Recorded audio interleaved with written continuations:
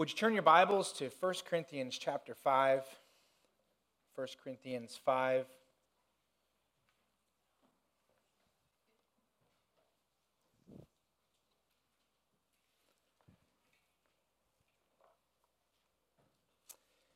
Well, do you remember the old folk tale, The Emperor's New Clothes? Remember that story? Maybe you read that when you're a child, or maybe your parents read that to you. And that story tells about how this deceiver came into a kingdom and he pretended to be a tailor. Remember, he told the emperor that he could make the emperor some new clothes out of this special material. And this special material could only be seen by people who were wise. And the wise people saw this material as the most beautiful material ever. And the foolish people couldn't see the material at all. And so the tailor offered to make an outfit for the king. And so he did that. And he spun this outfit that was actually nothing. When the emperor came and he saw the loom and saw everything, he saw nothing on it. But he didn't want to admit that he couldn't see it. And so remember, the emperor pretended like he saw the materials. And then the day came when the emperor was to get his new clothes. And the tailor came in and he held up nothing. But the emperor wanted to pretend like he could see it because he doesn't want to be the fool. And so he takes off his clothes and puts on the new clothes. And of course, there was no clothes. And then he went out to go in the parade. And he's in the parade. And everyone else sees the emperor. And everyone's noticing that he doesn't have clothes, but no one wants to say anything because, the emperor could take your head off. And so, and they're kind of too proud because they don't want to be the fool either, until this little child in the back cries out and says, "The emperor has no clothes." And then everyone realizes it's true. The emperor was still too proud, and he marched back to the palace. And the point of the story is that the emperor had this pride, and he was truly the fool, wasn't he? When I was thinking about our text here this morning, that story came to my mind. There are times in the church when there is a member who is deceived. He's deceived by Satan, and he plays the part of the fool. And he falls into sin, continues in sin, and lives a foolish life. And those in the church see that. They see he's playing the role of a fool, but they don't say anything to him. They pretend like everything's okay. They pretend like nothing is going on. They normalize sin. They normalize unrepentance.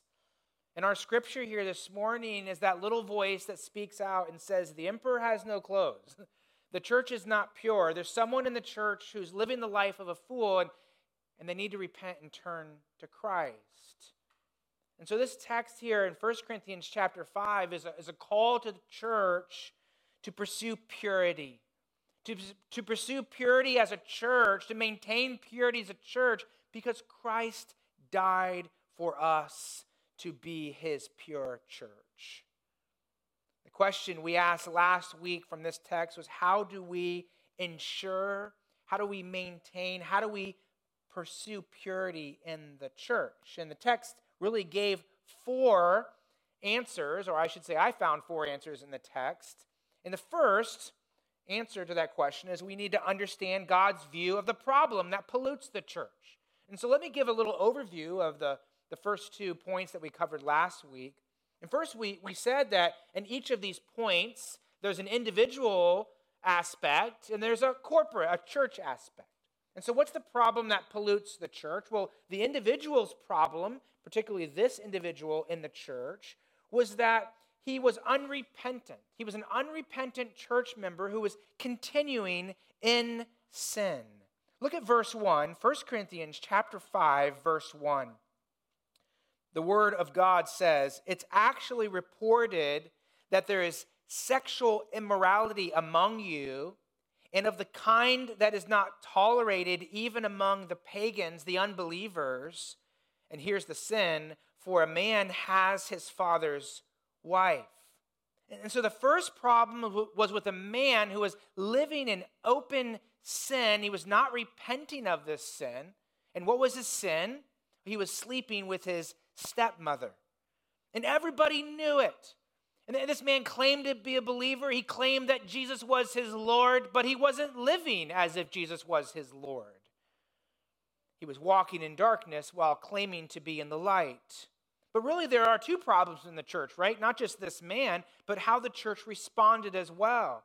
The church didn't deal with this man's sin. So the second problem was that the church in pride tolerated sin. They tolerated this man's sin. Look at verse number 2. 1 Corinthians 5:2, the word of the Lord says, "And you," speaking to the church, "you are arrogant. Ought you not rather to mourn? Let him," the man who sinned, "who has done this, be removed from among you." And the church was arrogant and prideful by not dealing with this man's sin. Instead of being arrogant and ignoring his sin, they should have mourned over his sin and cried over his sin. And then when he didn't repent, they should have removed him from the church membership and fellowship. I think when we read a text of scripture like this, we can say, "Oh, that's terrible. Can you believe a church like that did that? Why would they allow someone like that to stay in the church?" I think when we talk in theory, it's easy to complain and to criticize like that. But I think it's actually a lot harder when we're talking about real people. This guy was a real person. We don't know him, right? But he was a real person.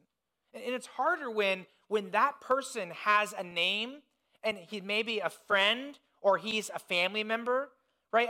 It's one thing to say, "Oh, can you believe that church over in that state did that? That's terrible." But then when it comes home and it's like, "Oh, this is the guy that lives down the street from me. This is the guy who fixes my whatever. This is my friend for the past 20 years. That's when it becomes a lot more difficult, doesn't it? And so here I want us to remember that this was a man that was a friend in the church. They ate with him. He was a part of the ministry of the church, possibly neighbors. Maybe this was the Mr. Fix-It in the church. Like, this was the guy to go to. We don't really want to get rid of him. What's the big deal if he stays in the church? So the question for the church is, are we going to humble ourselves before God and do the right thing? Doing the right thing is difficult, but it's always best. It brings glory to God, and it's best for God's people. And then the second answer to this question of how do members pursue purity in the church is to follow God's solution that purifies the church. And again, there's an individual solution, and then there's a church solution. And for the individual, the solution is to repent and believe the gospel. And so that's the answer for this man. They should want him to turn from his sin and believe in Jesus Christ, to follow Christ. And that's not just the solution for him, that's the solution for all of us, right? We are to be living a life of repentance and faith. Jesus Christ is our Lord and Savior. And so throughout our life, we continue to submit to him in that way. The wonderful blessing of the church is that you don't have to do that on your own. It's not like you leave this place and then you go back to your house and the rest of the week you have to live for Christ on your own. We should be involved in each other's lives on Sunday morning, but also throughout the week, praying for each other, encouraging each other, loving each other. And so we should be there for each other. But when someone in our church decides to say, I live for the Lord, I follow the Lord, but they actually don't in their life, they're, in other words, a hypocrite, what are we supposed to do? Well, the same thing that we should do when we live a life of hypocrisy. What should we do? Repent of that. "Lord, I'm so sorry. I'm a hypocrite." And then we call them to do the same, to repent of that. And that person continues in that sin. What's the solution for the church? Well, the church's solution is to remove the unrepentant member from membership and from fellowship. Look at verse 2. Look at the very end of verse 2. And notice Paul's instruction for the church. Verse 2, the end of verse 2. "Let him who has done this," what? "Be removed from among you." Verse 3, "For though absent in body, I," that's Paul, "am present in spirit, and as if present, I have already pronounced judgment on the one who did such a thing. When you," that's the church, "are assembled in the name of the Lord Jesus, and my spirit is present with the power of our Lord Jesus," what are you to do? Verse 5, "You are to deliver this man to Satan for the destruction of the flesh, so that his spirit may be saved in the day of the Lord. And then look down to verse 13, the very last verse of this chapter. He says, purge the evil person from among you. So notice those phrases that instruct the church to practice what we call church discipline, or sometimes it's called church restoration, because that's the goal, or maybe even excommunication is a common phrase out there. But notice those phrases. Verse 2, remove him from among you. Verse 3, pronounce judgment on the one. Verse 5, deliver this man to Satan. Verse 13, purge the evil person from among you. And in order to maintain and pursue purity in the church, we plead with each other to keep following Christ. And when someone veers off and they do something that's according to their flesh and they don't want to repent, we say, no, well, please come back to Christ. And we go individually, we go as a group. But eventually, it might come to the place where we have to remove that person from fellowship and from membership. And friends in church, that is God's clear directive here, right? I mean, I'm just going to say this. Probably no pastor would come up with this idea on their own, right? No one wants to remove someone from membership. Like, you want more people to come, not to leave. But this is what God has called us to do. And where did Paul get this idea from? I mean, how did Paul come up with this idea? Well, this is really what Christ taught. Would you do this with me? Would you turn back to Matthew chapter 18? Matthew chapter 18.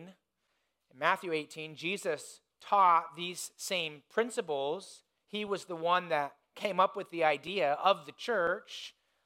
He is the one who prays to the Father for the purity of the church. He intercedes for us that we will be sanctified by the truth.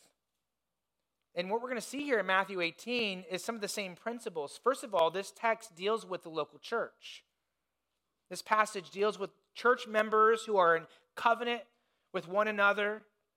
This deals with church members taking up the responsibility to love one another, to encourage one another to follow Christ. Look in verse 15, Matthew 18:15. I'm actually going to read out of the Legacy Standard Bible because I like the translation for this. Verse 15, now if your brother sins, so brother, Christian, someone within the church family, go and show him his fault between you and him alone. If he listens to you, you have won your brother. That's the goal. You want that person to turn back to Christ.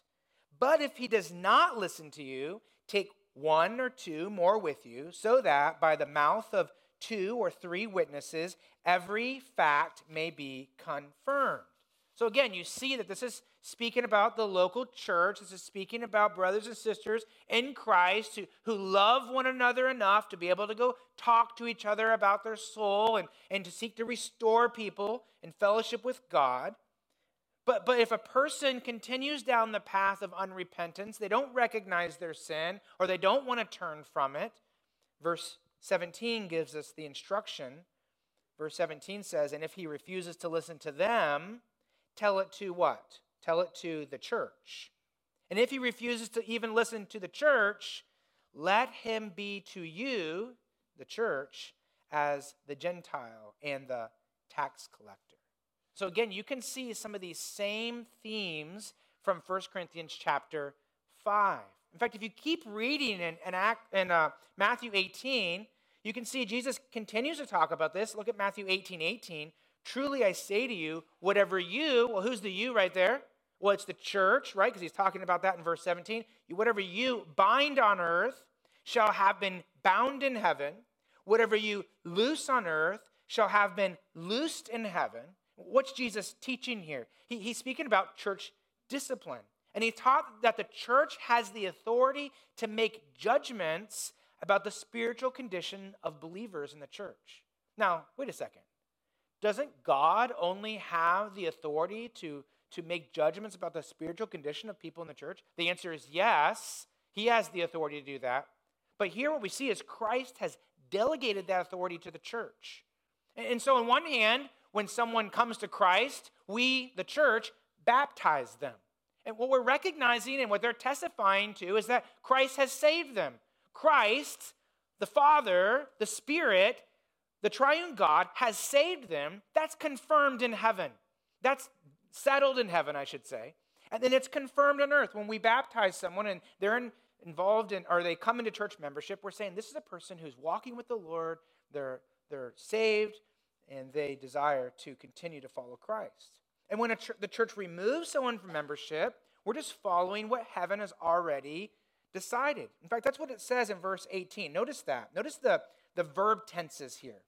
Whatever the church binds on earth shall have been, or already has been bound in heaven. The idea is not that the church says, this is what we're going to do. God, follow our instruction. It's that we're saying, this is what's already decided in heaven, and the church, we're going to confirm that's the case, right? Church membership and baptism doesn't save a person. It's not like we're doing this and we're saying, hey, by the way, now you're saved. Not at all, right? But it does confirm, it shows, yes, we believe this is true about this person. We've talked to them. They're given their testimony. They want to follow Christ. They're going to be baptized. We're going to have them be in church membership. And that's actually the role the church has. And then when a person walks away from the Lord and they decide to follow their own desires, they don't live as if Christ is truly the Lord of their life. The church then removes them from membership. And again, it's not us saying, Lord, this is what's going to happen. It's like God says, you know what? I'm already seeing their heart. I already see they're unrepentant. And so the church just confirms that's the case. And they are therefore publicly presented as a person who's unrepentant. So go back with me to 1 Corinthians chapter 5. Because you'll see this in 1 Corinthians chapter 5. You'll see this in verse number 4, where Paul writes, when you are assembled in the name of the Lord Jesus. And he speaks there about that assembly. Really, I think that's the last step of church discipline. That's the last resort. It's not the first resort. It's the last resort where we say, listen, we're assembling as a church. We've pleaded this with this person. We've gone to this person. And in the end, this person wants to follow their own sinful desires. They don't want to follow Christ. Even if they say something different, in the end, their life has shown this to be the case. And therefore, we as a church are going to confirm that this person is not living the life of a believer. And sometimes that takes months. Sometimes that might be within a week, really. I mean, it depends on how serious the issue is.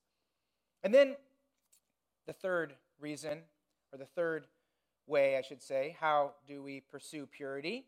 We trust God's reason why we must purify the church. And just like the other points, there's a reason for the individual, and there's a reason for the church. And the reason for the individual, the reason we practice church discipline is to spiritually rescue the unrepentant member. Look at verse 5. Verse 5. You, that's the church, are to deliver this man, the unrepentant man, to Satan for the destruction of the flesh. Why? So that his spirit may be saved in the day of the Lord. A person who lives in sin and is unrepentant has already turned his heart over to Satan. And a life given over to Satan is painful. It's destructive. And so when the church applies church discipline by removing someone from fellowship and from membership, we are publicly declaring that this person has chosen to give their life over to Satan. And the purpose of church discipline is so that person will feel the pain of their sin and they will then turn back to Christ. Many people hear this kind of teaching, or maybe they hear that churches do this and they think, well, that's not really a good way to do it, is it?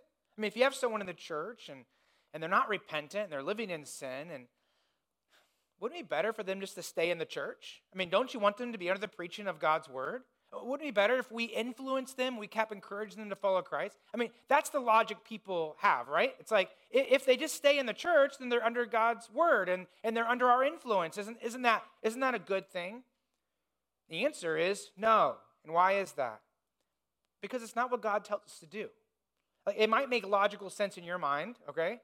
But God is the God of logic, And actually, he has another directive, and his directive is this right here. And the truth is, sometimes God uses pain. Sometimes he uses your own pain, the pain of, or I should say, the pain of your own sin.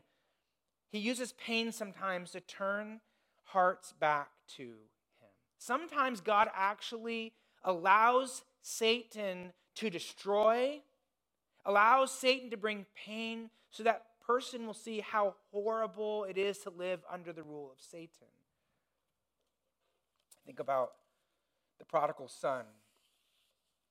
Let me ask some questions about the prodigal son. Did the father love his son? Absolutely, right? He loved his son. Did the son go out and make foolish, even potentially deadly choices? Yes. I mean, he squandered his money. He could have actually endangered his life. He went to a faraway country. Did the father stop him? I mean, I think he begged with him and pleaded with him not to go. I mean, I definitely think he probably tried to convince him how foolish this was. But in the end of the day, the father did let him go, didn't he? And why did he do that?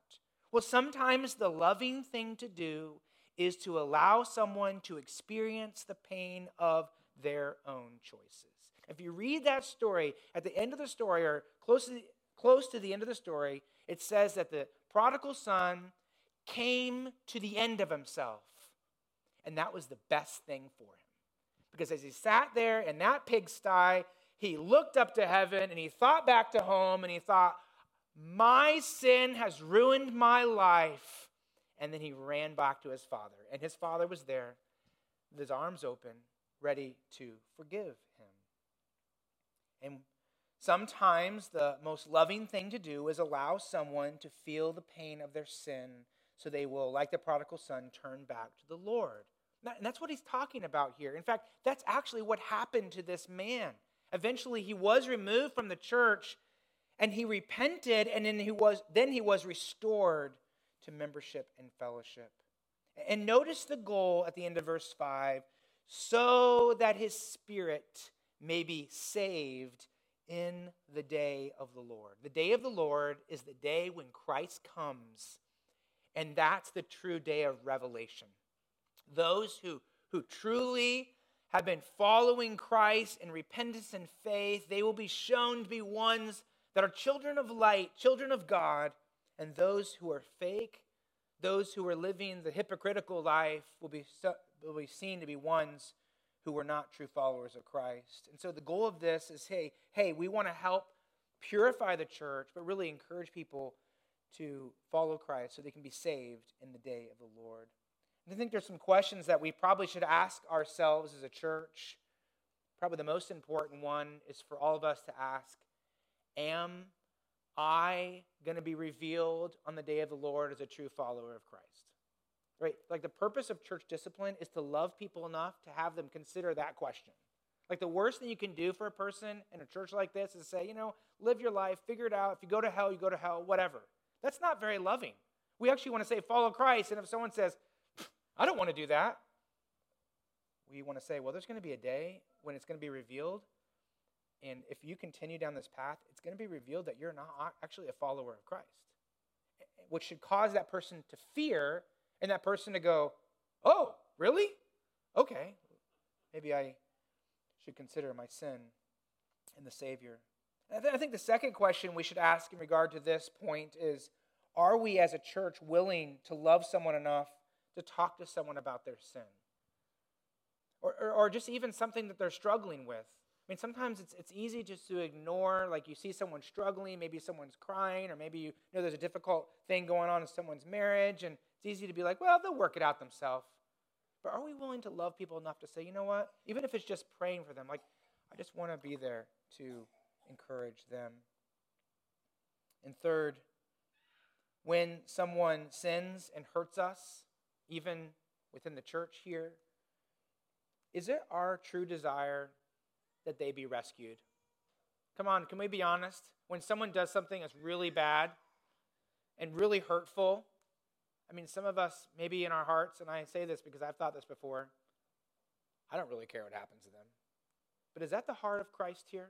I mean, the heart of church discipline is not Get out of our sight. We hate you. It's, I'm so sorry for you because I want you to follow Christ. And it's a desire for that person to be rescued by the Lord. So I think this definitely challenges our motives and our love for people and our courage to obey the Lord. And then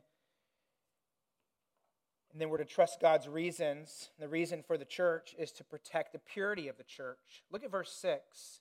Your boasting, he says to the church, is not good.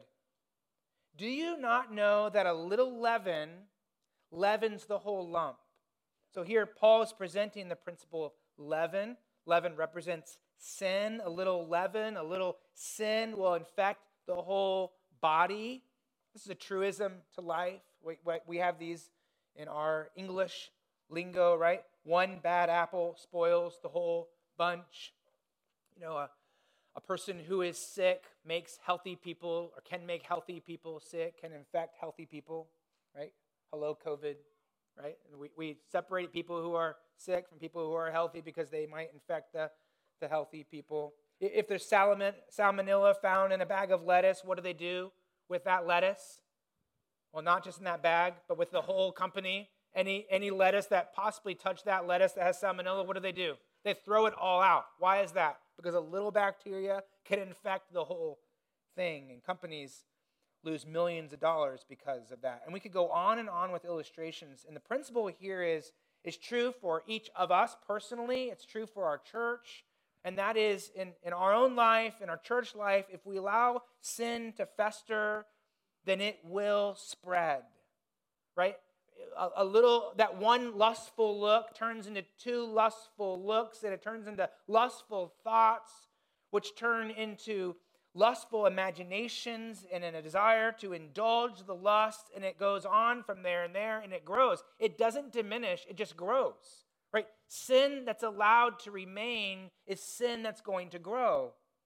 That critical comment that we make of someone, it's not just an innocent critical comment in here. It's right. We are critical about this. We're critical about that. Then we start having a negative spirit. We start having bitterness in our heart. And then we become a person who's resentful. And we find ourselves in a deep, dark place of resentment.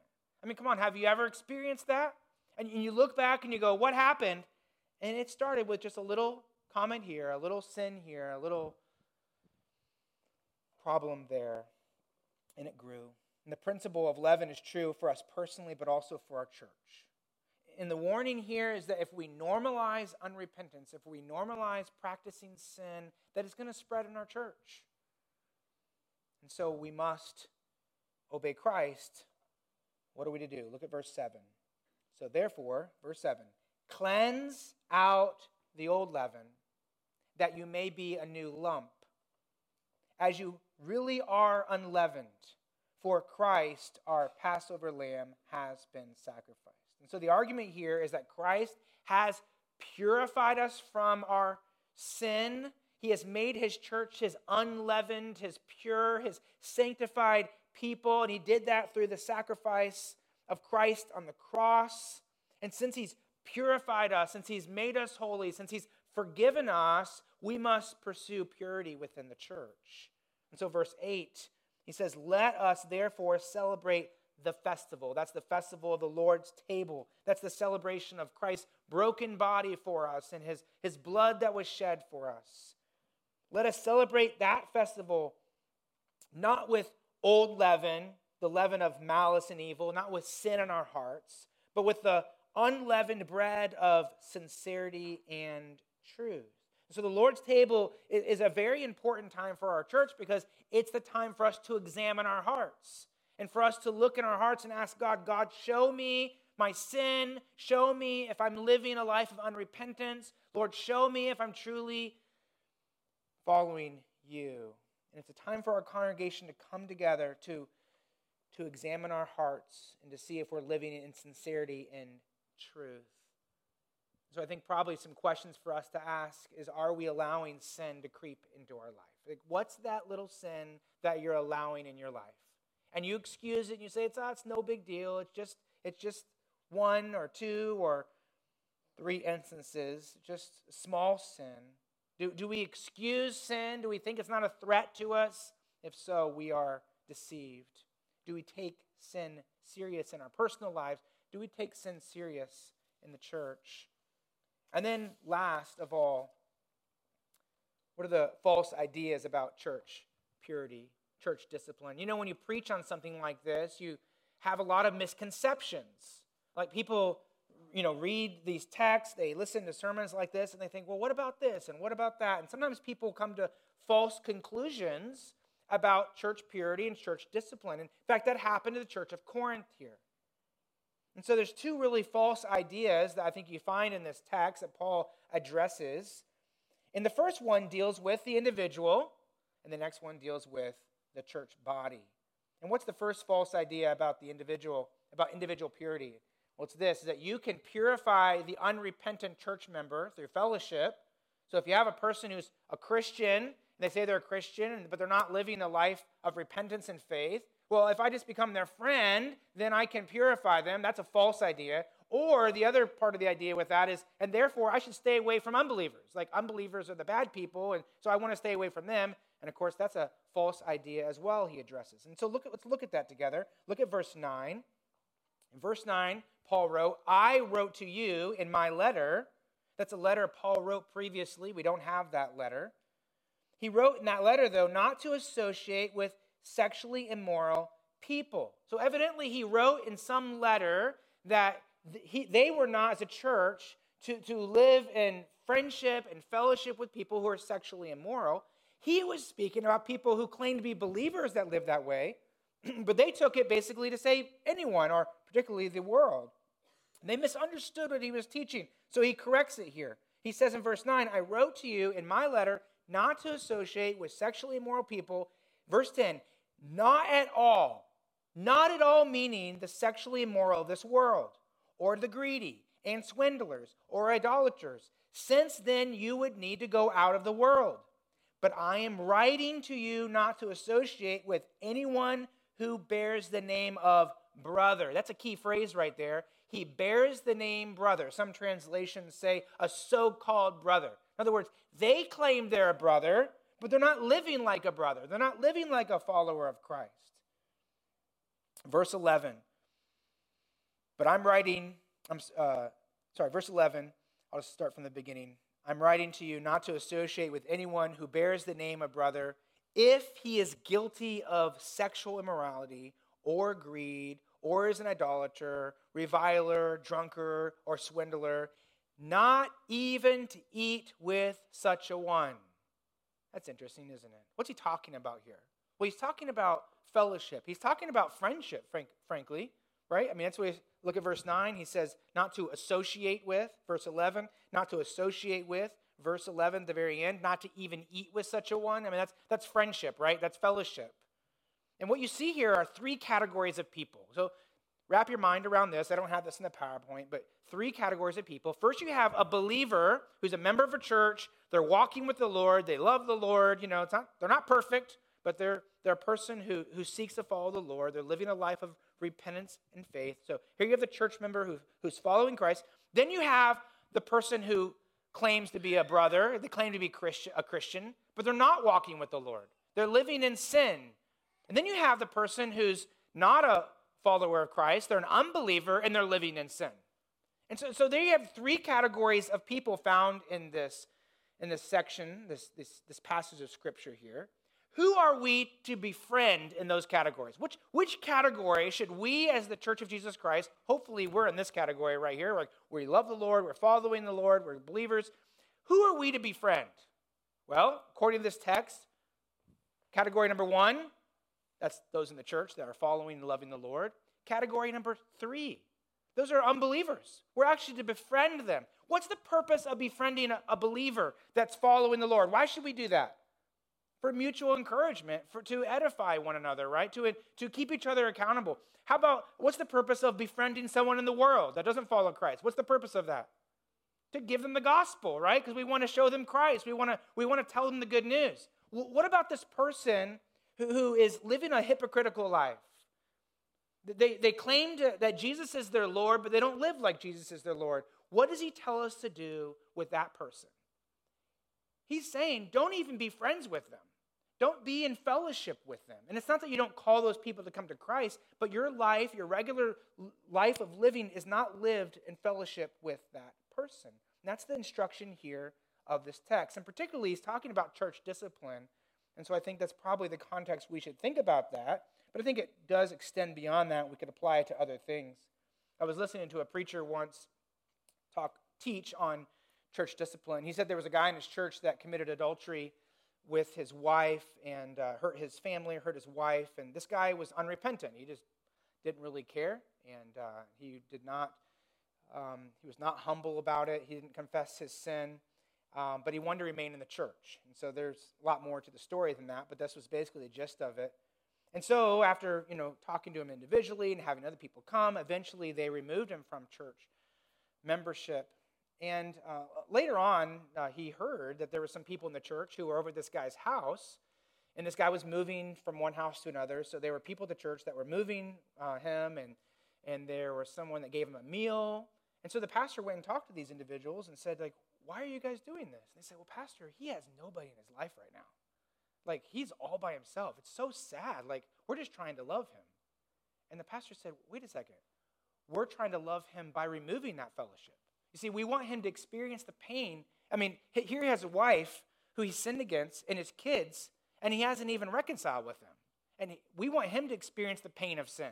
And actually, the reason why we're removing fellowship from him is in love. We're doing it in love. And so sometimes people have this misunderstanding about what it means to have purity in the church. And we think, well, I want to love that person, so I want to be in fellowship with them. But actually, the truth is the Scripture is calling us to love them by having them experience that pain. And it's not so they will be in pain. It's so that they will repent and turn back to the Lord. What about unbelievers? What are we to do with unbelievers? Well, notice verse number 10. Verse number 11. He says, verse 11. But now I am writing to you not to associate with anyone who bears the name of brother if he's guilty of sexual immorality or greed or an idolater, reviler, drunkard, or swindler, not even to eat with such a one. I'm missing my verse. Oh, verse 10. I went a verse down. Verse 10.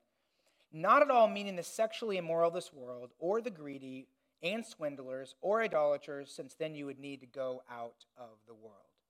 And the truth is, a lot of people think, well, with unbelievers, I just need to stay away from them. There's actually, I think, a Christian, the Christian culture in America believes that. A lot of people are thinking to themselves, I would like to go to a place where there's just Christians. I would like to be around just Christians. If I could work at a place of employment that's just Christians, or if I could live in a place that's just Christians, then life would be a lot easier. Life would be a lot better. And I think actually it's something that Satan uses to deceive Christians. It's actually not true. Some people, I've heard this. Well, I was a pastor in South Carolina, so I heard this numbers of times. People would move to South Carolina with their families, and they're saying, we have to get our kids out of this place so our kids will turn out right. And their idea is if we come to this place where there's all these people who are cultural Christians, then of course our kids will follow Christ. Can I just tell you, it's the exact opposite, right? I mean, in that kind of context, there's a lot of apathy. And actually, being a pastor there for 14 years, I saw many of those kids go away from the Lord. And it's not because of that. I'm not tying that together. I'm just saying that a lot of people say 1 + 1 equals this, and it's actually not how it works. So what are we to do with those who are in the world that are sexually immoral, greedy, swindlers, and idolaters? How do most Christians think about it? Get those people away from me. Did you see the neighbor is wearing one of those pens? Rainbow pens? Let's not talk to them. Is that actually what the Scripture calls us to do? No, it's the exact opposite, right? And it's not that we go around wearing a pen so we can win them to Christ, right? You don't become like the world to win the world. But maybe you should see that neighbor that's wearing that pen and be like, maybe I should invite that neighbor to go golfing with me. Why? So I can give the neighbor the gospel, right? And think about even social media, and a lot of times for Christians, social media is about saying the world is terrible. Look at all the bad things in the world. Look at all these bad people in the world. And truthfully, we should call out sin as sin and things like that. I'm not saying that. But actually, what should be the most important message we put out there? What? It's the gospel of Jesus Christ. In fact, I think it's what he's saying here in this text. I think probably one of the best examples of this is Jesus Christ, right? In Luke chapter 5, he goes to Levi, who's a tax collector. Here's a swindler, and he goes up to him, and he tells him to repent and turn and follow him, and so Levi does. He's a tax collector, and he repents of that life and follows Jesus. And what does Levi do? He says, hey, let's have all the tax collectors come to my house, all my friends. Why? So we can have a meal, and I can give them the gospel. And he invites Jesus. And so Jesus is there with all these tax collectors, and the Pharisees come up, and they go, oh, can you believe he's eating with tax collectors and sinners? And their mind was, that's so impure. And Jesus is like, no, actually, that's why I came here. And he told them, I have not come to call the righteous, or people who are self-righteous like you Pharisees. I've come to call sinners to repentance. Why did Jesus have that meal with Levi and those tax collectors? To give them the gospel. That was the whole purpose. And then if you look in Luke chapter 11, there's a time where a Pharisee invites Jesus to come to his house for a meal. And so Jesus comes into this house, and he goes to prepare for this meal, and he didn't wash his hands how they thought he should. And they go, you're impure. You're not following our, system of what we think is righteous and what's not righteous. The Bible says that Jesus spoke to them. You know what he said to them? Woe to you, Pharisees. Woe to you, Pharisees. And if you look in that text, it's like a number of times. I don't want to count it right now, but there's like 4 or 5 times where he's like, woe to you, Pharisees, for you love the best seats in the synagogue and greetings in the marketplaces. And then it says there were some other people in the group that weren't Pharisees. They were lawyers. And they said, teacher, in saying these things, you're insulting us as well. And so you know what he did? Woe to you, lawyers. Jesus didn't mince words with this second category of people. People who said, I'm a follower of Jesus, and they lived the exact opposite. He didn't mince words. He says, woe to you. Like you might think you're going to heaven. You're actually not. You're living like the devil, and you're going to the devil's place. And the second false, I crossed it out just so we can make sure we know that's a false idea. The second false idea about church purity is the church should judge the world, but shouldn't judge each other. And these might be something you might need to go home and think about, because honestly, I think probably most people in the Church of Jesus Christ in America, most evangelical churches would actually believe these are good ideas, right? But actually, it's the exact opposite. The church should not. This is a false idea. The false idea is that the church should judge the world, but shouldn't judge each other. It's actually the exact opposite. Look down at verse 12.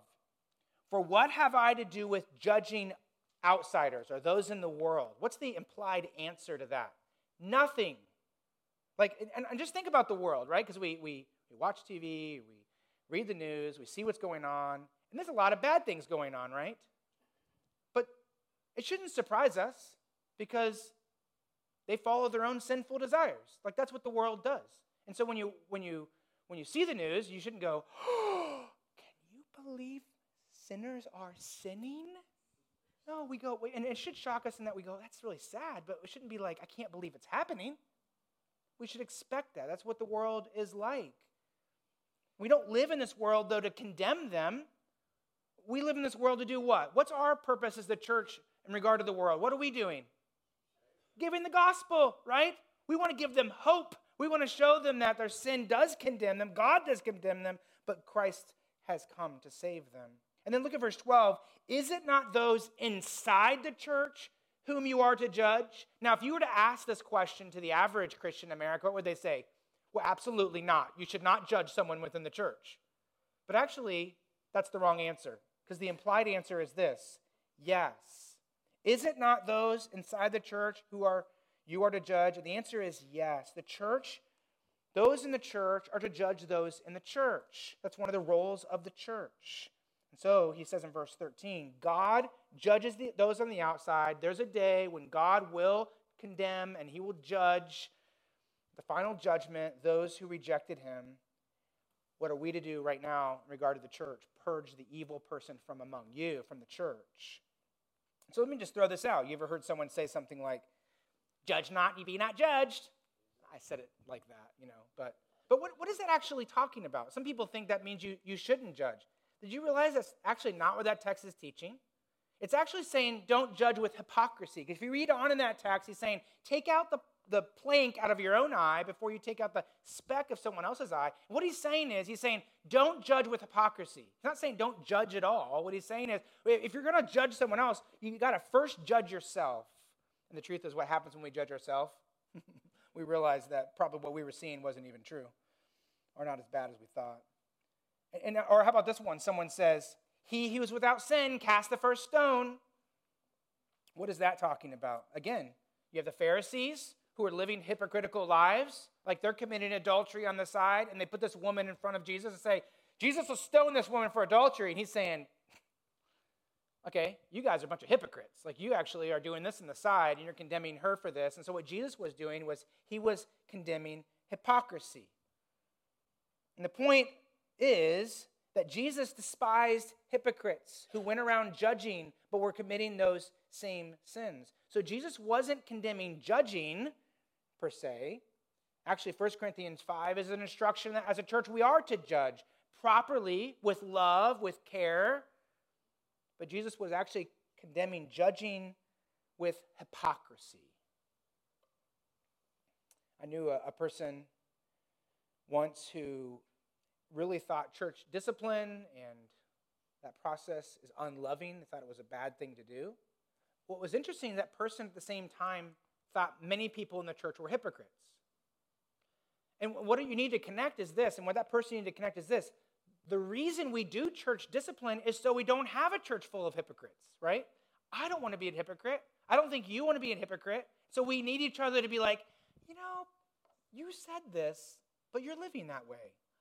Oh, you know what? Yeah, that's hypocrisy. I don't want to live that way. Like, we need that. We need people in our life. And so the point is that one of the protections for the church from hypocrisy is church discipline.